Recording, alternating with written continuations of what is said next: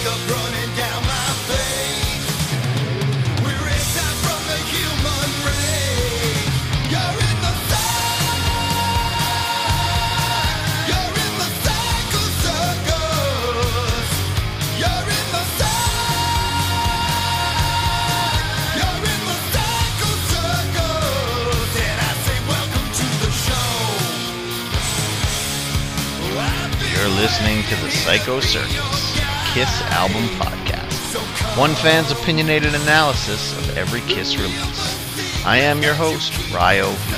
Thanks for taking the time to join me today for episode 3, Dressed to Kill. Before we get into the album analysis, a few things I'd like to address. If you like the podcast, please subscribe to the show. And if you haven't done so already, please leave a review on iTunes. Positive iTunes reviews go a long way towards helping other Kiss fans find this podcast. If you have comments, you want to provide some feedback, or you just want to reach out to me regarding the podcast in general, you can reach me at psychocircuspodcast@gmail.com. That's psychocircuspodcast@gmail.com. In future episodes, I plan to read some of the emails at the start of each show. So this is episode 3, Dressed to Kill. So let's get into the album analysis. Dressed to Kill was released on March 19th, 1975 on Casablanca Records. It was the third release by Kiss on this label. Band members for this album were Paul Stanley on rhythm guitar and lead vocals, Ace Frehley on lead guitar, Gene Simmons on bass guitar and lead vocals, and Peter Criss on the drums and vocals. The album was produced by Neil Bogart, the first album that Neil produced for Kiss. Track listing for Dressed to Kill is as follows. Room Service, followed by Two-Timer, Ladies in Waiting, Getaway, Rock Bottom, Come On and Love Me, Anything for My Baby, She, Love Her All I Can, and Rock and Roll All Night closed it out. So that's the track listing from the latest remastered disc. For those who have this on vinyl and or cassette, then there would be a side 1 and a side 2, with side 1 ending with Rock Bottom, and side 2 starting with Come On and Love Me. So let's talk about the album cover for Dressed to Kill. This is a really cool album cover, and it's much better than the Hotter Than Hell album cover. Those of you who listened to episode 2 know how I feel about the Hotter Than Hell album cover. But Dressed to Kill featured members of Kiss dressed in 3-piece suits with their full makeup on, of course. Peter's on the far left with his hands behind his back. Ace is next to him. He has one foot resting on, looks like a street lamp pole. Paul's next to Ace with one arm dangling over Ace's shoulder. And Gene's on the far right with a hand near his crotch and a huge grin on his face. I guess we'll say that's just Gene being Gene. Peter, Paul, and Ace have black suits on, while Gene's it's an off-color brown or khaki or taupe, if you will. And of course Gene's pants also look too small for him. If you look closely, you can see he's got the floods on as far as the suit pants go. And this is due to the fact that Gene, as well as Ace and Paul, they didn't own any suits at the time this album cover was shot. The band was still struggling. They hadn't made any money, and they definitely didn't own any suits, except for Peter, who owned one suit. And that's the one he's wearing in the picture. So Ace, Gene, and Paul had to borrow suits from manager Bill O'Coin for the photo shoot. So that's why we have Gene looking the way he does with the too short suit on. But Paul and Ace, the suits seem to fit them fine, but those 3 suits are Bill's. This photo was taken by Bob Gruen on 23rd and 8th in New York City. And as far as the first 3 albums go, I'm going to say that Dressed to Kill has the coolest album cover of the first 3 records. I like the idea, and I've always thought that the album cover was pretty innovative, especially for the time. If you search for outtakes on Google, you'll also see some other cool photos that were taken during that time. As I was prepping for this podcast, I did some research, and there are a lot of good outtakes from this photo shoot with Kiss dressed up in suits walking around New York City. And I can only imagine what the people at the time thought as they walked by and saw that. I mean, Kiss was not a nationally known act just then. They probably weren't even hugely popular in New York City. I mean, that's probably where they had the most of their following, but they weren't the conglomerate that they would come to be. So imagine walking down the street and seeing somebody dressed in a suit with this weird circus clown makeup on. People maybe thought it was a shoot for a circus or something, but very interesting at the time. So Dress to Kill is the third Kiss album, and it contains what is without dispute their biggest and most well-known song. Rock and Roll All Night is the de facto staple Kiss song. Any fan of rock music, ask any fan of rock music to name a Kiss song, and they'll say Rock and Roll All Night. Ask any fan of music if they've heard the song, and they'll probably tell you yes.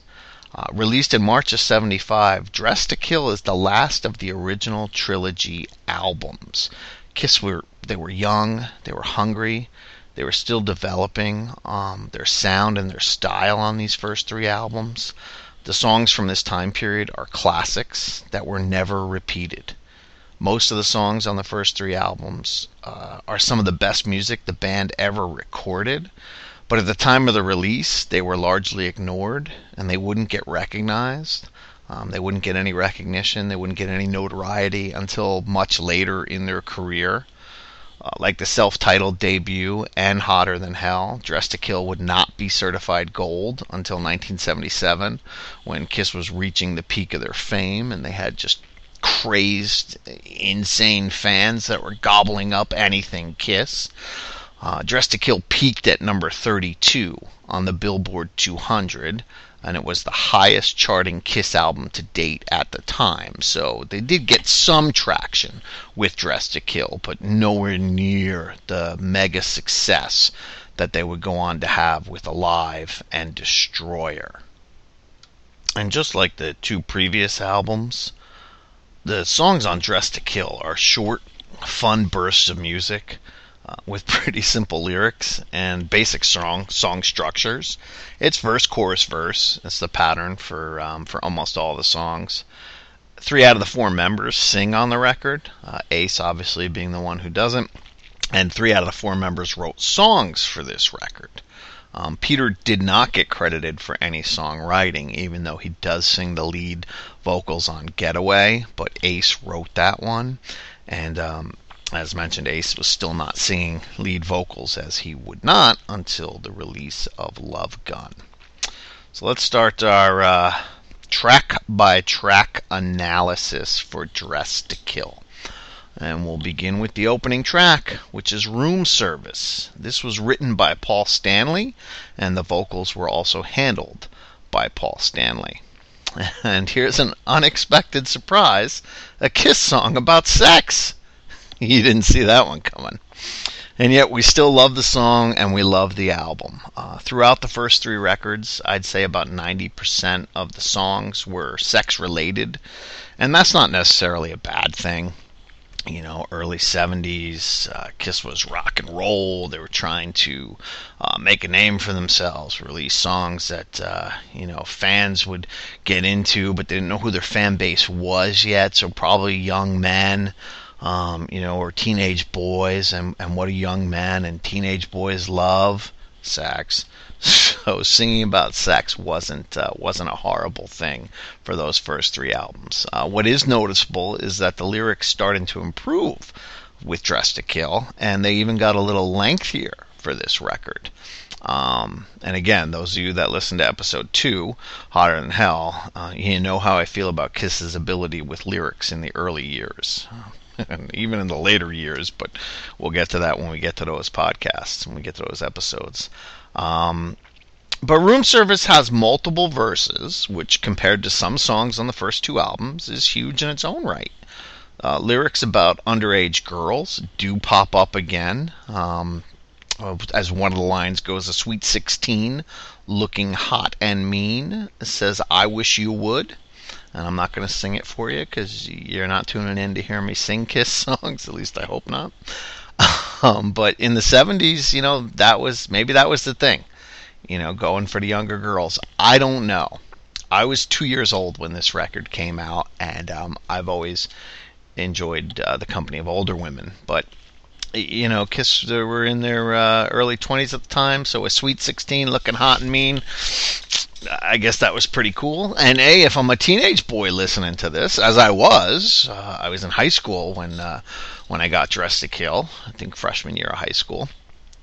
So yeah, Sweet 16 looking hot and mean was great to me. So even many years after the initial release, the songs were still relating to the young male audience that made up most of their fan base. The next song on the album is Two Timer, and this was written by Gene Simmons and it's sung by Gene Simmons. And this is another sex song by Gene Simmons, although this was a little different than most of his sex songs, as this one is about a woman cheating on him. And that's very rare for a Gene Simmons song, as his confidence and ego usually wouldn't allow for even a thought that someone would cheat on him. I mean, he's Gene Simmons. But at the time it was released, maybe his ego wasn't as vivacious as it is these days, wasn't as huge as it is now. So for him to be able to even put together a song like Two Timer, that talks about someone cheating on him, is walks away from his ego a little bit, and this is probably because it's the young Gene. Two Timer has a terrific bass line, and it's got great riffs from Ace, and the song would finally appear on a live record when Kiss released You Wanted the Best, You Got the Best in 1996, which was a compilation of tracks from Alive and Alive 2, and then unreleased songs that they had recorded during the Alive and Alive 2 era that they threw on to You Wanted the Best, You Got the Best to kind of make not a full live album, but a full live greatest hits, I guess. It was for the reunion tour, so it was another promo piece that they threw together so the fans would have something to purchase and to listen to as they got ready for the reunion tour, presumably. I believe Two Timer was played a lot during the Dressed to Kill tour, and personally I think it's a fantastic song that just got lost over the years and over the many, many releases that Kiss has had. I've always liked Gene's voice on Two Timer, and I think early Gene did some of the best vocals of his career, and that just could be because his voice was younger. And look, a 60-year-old Gene is not going to sing the same way as a 20-year-old Gene. I get that. And the first few albums, I'd have to look it up to know the exact age, but Gene was in his early 20s, so he was definitely going to sound better than he did on later albums. Lyrically, for Two Timer, there's not much going on, but this is early Kiss, so that's what we got. The next track up is Ladies in Waiting, and this was also written by Gene Simmons, and vocals are also handled by Gene Simmons. And this is a Gene ego song about ladies waiting to get laid, presumably by Gene Simmons. This song could also be about prostitution, as Gene sings about the selection being inviting and the meat looking good at the market. But the more I think about this, and the more I think that this is not really the case, as I don't think Gene would pay for sex, especially when he didn't have the kind of money he has today. Now, this could be an homage to the ladies of the night, the sex workers. This could be his ode to them. In New York City, maybe he walked by them a lot and said, boy, those ladies are looking fine, but for whatever reason, lack of money, or not thinking it's morally right, or just not wanting to pay for it, he didn't go through and have sex with prostitutes. Or, this could be ladies lined up after a concert that Gene's going to have his choice of. But again, I don't think all that debauchery really happened until a couple years after the release of Dress to Kill. 76, 77, 78. Kiss was at the height of their fame. Gene was supposedly getting any woman that he wanted, and supposedly there were several of them. But again, that came a couple years later. So Ladies in Waiting could be about ladies at a concert, it could be about sex workers and prostitution, or it could be ladies waiting for Gene. I guess it's really up to listener interpretation. I'm still undecided. After listening to the song several times and reading the lyrics, I am still undecided. The song itself's okay. It's one of the weaker tracks on the record, possibly the weakest, but I'm not saying it's a bad song. Ladies in Waiting is still a solid song, but when there's so many good choices, there's one song that has to be the worst. And so, sadly, Ladies in Waiting is the worst song on Dress to Kill. Again, doesn't mean it's a bad song, it's just the worst song on Dress to Kill. Next up is Getaway, and this was written by Ace Frehley, and the vocals were handled by Peter Criss. And I've often wondered what this song would sound like if Ace was singing lead. He's the one who wrote it. And while Peter does a great job on the vocals, I've always been curious what Getaway would sound like with Ace doing the vocals. As far as I know, Ace has never played this during his solo tours. Definitely not when I've seen him in concert. And I don't even know how much live play Getaway really got. It's probably something I should have looked up before recording this podcast. So apologies. Send me an email if you know the answer. Send me an email if you want to tell me I'm lazy and I should look this stuff up before podcasts. Any constructive criticism that you want to send my way, I'm open to it, because obviously I want to try and produce the best Kiss podcast there is, and hope that everybody will come back and listen to it again and again. So by all means, psychocircuspodcast@gmail.com.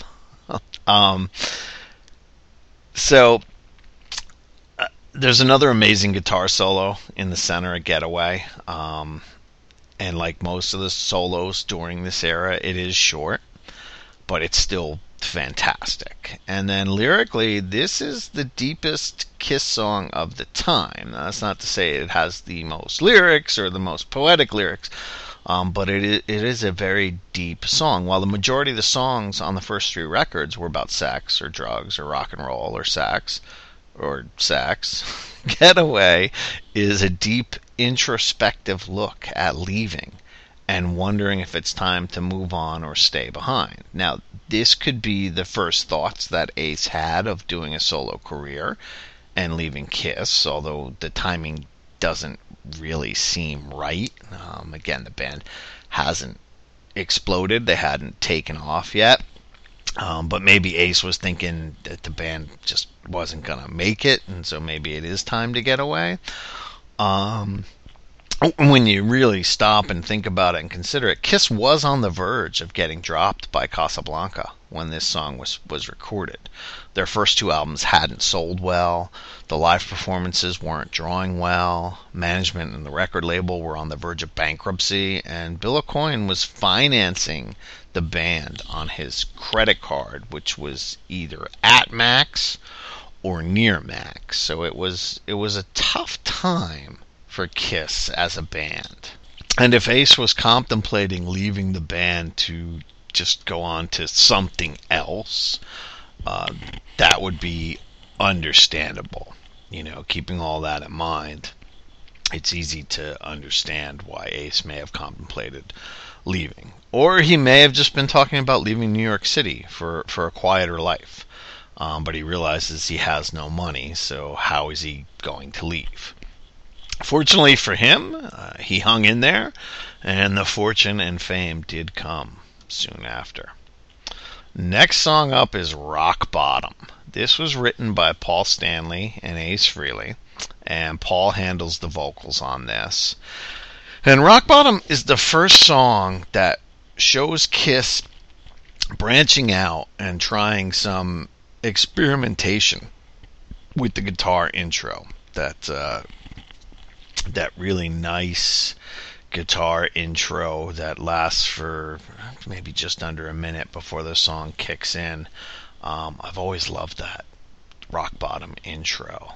And this song also strays slightly from the verse-chorus verse structure. And as fabulous as Rock Bottom is, it really didn't get a lot of live play until the reunion tour in '96. Although it is featured on Alive. And as I said, my favorite part of Rock Bottom is that great guitar intro by Ace Frehley on the double neck. It's a great slow build that bleeds right into the kicking drums, the lyrics, and the heavier part of the song. And when Paul blasts out, "I can't wait a day, I don't care what you say," to me, it's just pure heaven to the ears. Rock Bottom it's a fantastic track. It's one of the best on Dressed to Kill, and it could even be one of the best of the era.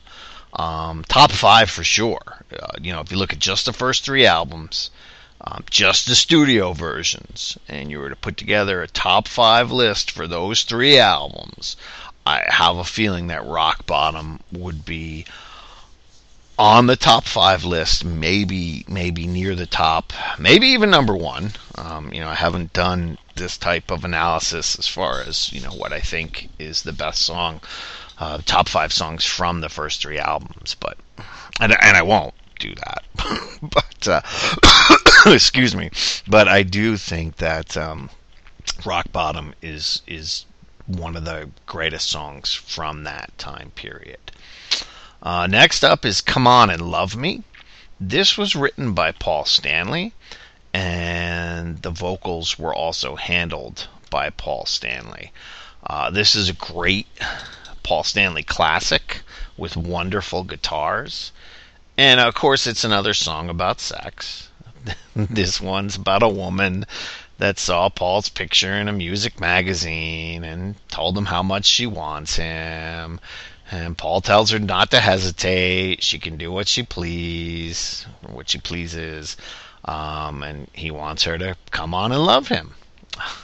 By the time we get to Come On and Love Me, we can see that the lyrics are starting to evolve a little. And I know that sounds funny after, mentioning that this is just another song about sex. And yes, this song is still about Kiss's favorite subject, sex.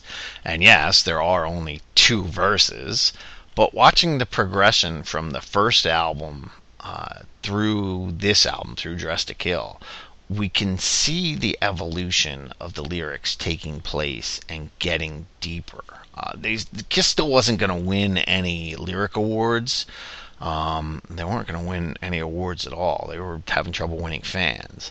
But it is neat to see how the songs progress from album to album, and how Kiss was trying a little bit harder to expand their writing ability. I mean, they were up against it. They didn't have a lot of time to put these songs together. They recorded Hotter Than Hell. They went out on tour.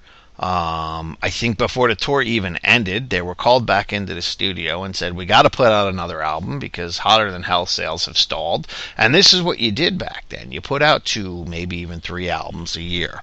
And if sales stalled, you went back in and you put out another album. That's why from 74 to 78, Kiss has 6 studio albums, plus 4 solo albums, plus a greatest hits album, plus 2 live albums. In the span of 4 years, they have more albums than a lot of modern day bands, or even a lot of bands from the 90s. Like I'll use Pearl Jam as an example. Kiss from 74 to 78 have released more albums than Pearl Jam has in their entire career. They've released more albums than Dave Matthews Band have in their entire career. So it's just the way it went at the time. So Kiss didn't have a lot of time to sit there and really work on the songs and pick them apart. They kind of had to use what they had. They had to pound out something quick. So if that meant you're just getting a couple of verses and a chorus and you're getting another song about sex, that's what they did. They had to work with what they had, and they had to work quick, and they had to work lean, and they had to work mean. And when you look at all of those obstacles against them, and you sit down and you really listen to these albums, not as background music, but slip on a pair of headphones, get your favorite drink in your hand, close your eyes, and really listen to this music, it's amazing that they were able to put out so many good songs considering the circumstances they were up against. And so I just commend them. I mean, they are my favorite band, so I'm probably going to commend them for almost anything they do. But really thinking about it as I worked through these first 3 albums, it's very amazing what they were able to pull off. The next song is Anything for My Baby. And this was written by Paul Stanley, and the vocals were handled by Paul Stanley. And Anything for My Baby is a fun but forgotten Kiss gem. It's certainly a toe-tapping song. Anything for My Baby is a song that really doesn't get much attention, though. And if you ask a casual Kiss fan to name, any casual Kiss fan, to name the first 25 songs, name the first 25 Kiss songs that comes to mind, Anything for My Baby probably wouldn't be one of them. Even diehard fans may not name this song in their first 25. And I'm not saying, your favorite 25. I'm just saying, if I were to sit down a diehard Kiss fan and say, okay, name the first 25 Kiss songs that come to mind and go, I don't think Anything for My Baby would make it. That having been said, Anything for My Baby is a solid song. It's a great song. And I think that it's better than a lot of the 80s songs that the band recorded. And this is a song that isn't about sex. This one is about love, as Paul starts to show off his romantic side. He even states it in the first verse. I'm in love, and it feels so good. And Paul goes on to tell you how he won't mistreat his woman, and how she helps him feel better when he's feeling low, and for that reason he would do anything for his baby. Again, this is a fun Kiss song, one that should get more attention, but in the lore of Kiss, it's probably going to remain a very forgotten, deep Kiss cut. And be honest with yourself. Without going back and listening, can you even sing a few lines from Anything for My Baby? Can you remember how the song goes? Even diehard fans might have to pause for a minute and go, wait, Anything for My Baby, how does that one go? And it's a great song. I was happy to rediscover it. Not that I had ever forgotten it. I mean, I have Kiss's entire catalog memorized just from so many plays of all their songs. But it's a song I wouldn't have, prior to this podcast, I wouldn't have named it as, if I had the challenge of name the first 25 Kiss songs that come to mind. I wouldn't have named Anything for My Baby.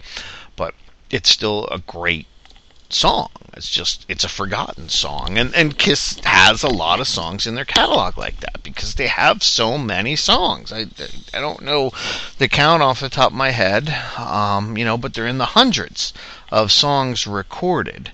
In the 300-400 songs recorded, so you're going to have a few songs that slip through the cracks and get forgotten. And that doesn't mean they're bad songs, it just means they're forgotten. Anything for My Baby is one of those songs. Next up is She. This was written by Gene Simmons and Stephen Cornell, and the vocals for She are handled by Gene Simmons and Paul Stanley. Gene Simmons doing most of the vocals. She is another leftover from the Wicked Lester days that would go on to become a classic Kiss staple throughout the 70s. It's another song, the second song that Stephen Cornell gets co-writing credit for, as he wrote it with Gene during his time in Wicked Lester. The first song being Going Blind, of course, that we talked about on the last episode. And when I was growing up and really getting into Kiss, She was my favorite Kiss song. And I listened to it over and over and over again. And when I made my first Kiss Favorites cassette mix at the age of 14, this was the first song that I put on it. Side 1, track 1 had to be She. And I would build the rest of my Kiss favorites from there. Making mixtapes was so much fun back then. I poured over every song and really had to think about what I wanted to put on the cassette because I only had 90 minutes to work with. You have 45 minutes per side, and you're compiling your favorite Kiss tracks, and this cassette's going to go with you wherever. I think a friend once put it to me like, when you make a favorites mixtape, you're basically saying these are the songs that I can't live without, and you're taking them on journeys with you with your Walkman. And anyone who's old enough to remember the Walkman and remember making mixtapes, you know what I'm talking about. This day and age, it's so easy. You make a playlist in like 5 minutes or less. You move a few songs around on the computer, you hit save, boom, done, you're good. There's your playlist. I could make a Kiss favorites playlist in no time. But back then, back when I was 14, back in the 80s, you had to sit down, you had to record each single song, and you had to stop it when the song ended. Otherwise, you might bleed into the next song and ruin the mixtape. And if you were OCD like me, you'd have to start all over again. So a lot of work went into making a mixtape. So knowing what that first song was on the first side that was going to kick it all off was huge. And for me, She was the song. She was my favorite Kiss song. It may still be in my top 10 to this day. That's a list I will do towards the end of all these episodes. I'm going to make a list of my top 10 Kiss songs and record an episode around that. But for now, I think it's still in my top 10. I know it's no longer my favorite Kiss song, but at the time, it was. And it's a great song that I was going to love, and it was a great song to kick off that mixtape. These were only going to be the best of the best. And so my first choice for the very first song on my very first Kiss favorites collection was She. And of course the live version is just so much better than the studio version, and I think it was the live version that I put on the cassette. I would have to, if I even still have it, I would have to dig that out from somewhere and see. But I think I put the live version on because I did like the live version so much better. I loved the bass and the drums in the middle of the song, and of course I loved the solos. And all in all, she's one of the most powerful Kiss songs of that era.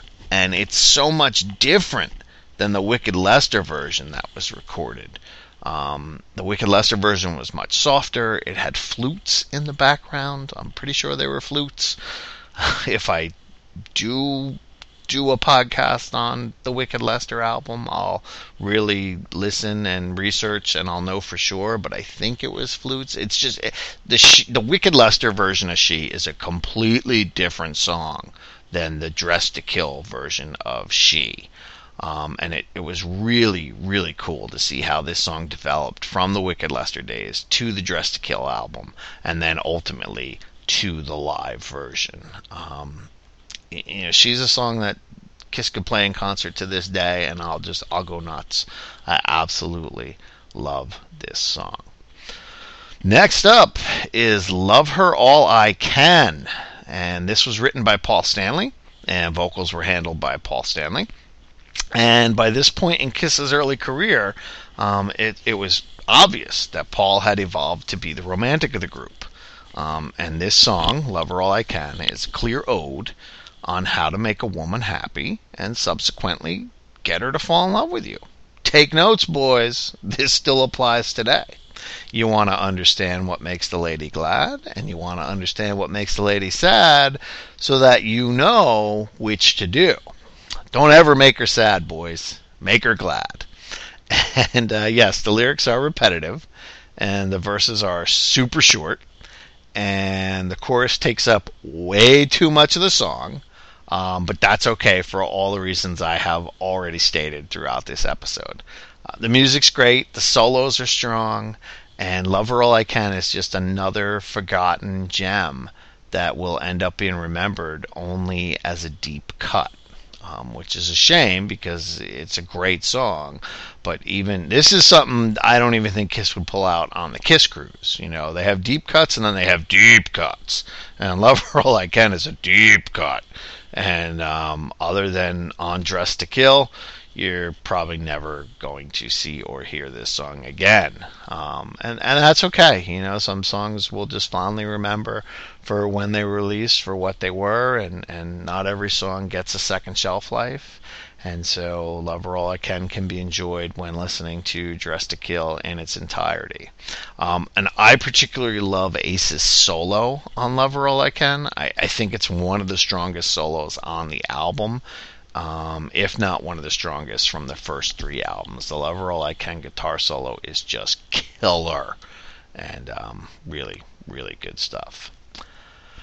Dress to Kill wraps up with the ultimate Kiss song, Rock and Roll All Night. Now, this was written by Gene and Paul, and it was sung by Gene and Paul. The vocals are handled by both Gene and Paul. And this is the Kiss mantra. This is their war song. This is their most well-known song, their anthem. It was released as a single from Dress to Kill, with Getaway being the B-side, but it didn't take off as a massive hit. And it wouldn't take off as a massive hit until the live version came out as a single released from Alive. The song Rock and Roll All Night was written after Neil Bogart suggested that Gene and Paul write a song that captures the energy of their live show. He wanted to see the band push themselves, come up with something that fans could identify with and rally behind, a rallying cry, a war cry. And Paul came up with the line, "I want to rock and roll all night and party every day."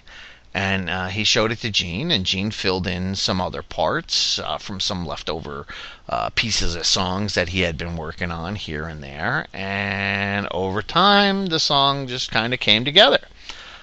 During the recording of the song, Kiss had a large group of people come into the studio to help sing the choruses, and this included their road crew, studio musicians, and Peter Criss's wife, Lydia, is even on there singing the chorus to Rock and Roll All Night. So that's a pretty cool gem, and one I did not know before I researched this song for the podcast. And so while the studio version's great, the studio version would not be the mega hit that the band had hoped for. As stated, the live version changes that and made the song the most well-known Kiss song to date and probably ever. But the studio version did not accomplish that. It would take the live recording version to make this the Kiss song. And the song would go on to appear on a lot of Kiss records, including Alive and Alive 3 and Unplugged and Alive 4 and You Wanted the Best, You Got the Best and the Live box set. And then it would also be on Smashes, Thrashes, and Hits, Double Platinum, The Very Best of Kiss, Kiss Gold, and Kiss 40. It's the most overplayed Kiss song featured at live sporting events all over the country. It's played on the radio regularly to this day. It's been in commercials. You can't get away from the song. Even now, in 2017, 2018, Rock and Roll All Night is still everywhere. And when you ask someone, you request someone to play a Kiss song, you say to someone, "Hey, play me a Kiss song." Of course, Rock and Roll All Night's the one they choose. And there's not anything wrong with that. But as a Kiss fan, to me, this song's just been worn out. I appreciate what a great song Rock and Roll All Night is. I really do.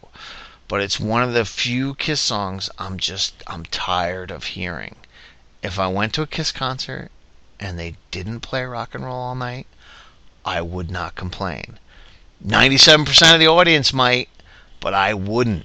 I would say, wow, That's innovative. What a great idea to skip Rock and Roll All Night. But I get it. It's their signature song. They're not skipping it. If fans coming to the Kiss concert, they want to hear Rock and Roll All Night. I'm fine with that. I'm totally fine with that. I love the song. When it's on, I don't say turn it off. But it's a song that I've heard way too many times. And that's okay. It's still a great Kiss tune, and it is the one that catapulted them, slingshotted them into the upper atmosphere where their career would take off. So, kudos to Rock and Roll All Night. So that's going to wrap it up for this episode of the Psycho Circus podcast, episode 3, Dressed to Kill. Thank you for listening. If you have a comment you want to share, again, you can email me at psychocircuspodcast@gmail.com, psychocircuspodcast@gmail.com. Please be sure to go to iTunes and leave a review. Every review helps. And if you haven't done so already, please go subscribe to the podcast. If you want to check out my written works, you can check out rockandrollguru.blogspot.com. That's rockandrollguru.blogspot.com. You can follow me on Twitter. I'm at RyoV. That's at RYOVIE on Twitter. No Facebook. Not that I have anything against it. I never go on Facebook, guys. So I'm a Twitter junkie. I love my Twitter. So social media, best way to reach me is on Twitter. And then, of course, as I said, you can email me and you can check out my blog. So be sure to tune in next time when I cover Alive, the first Kiss live album that pretty much changed the world. And we'll get into that next episode. So until then, the carnival has just begun.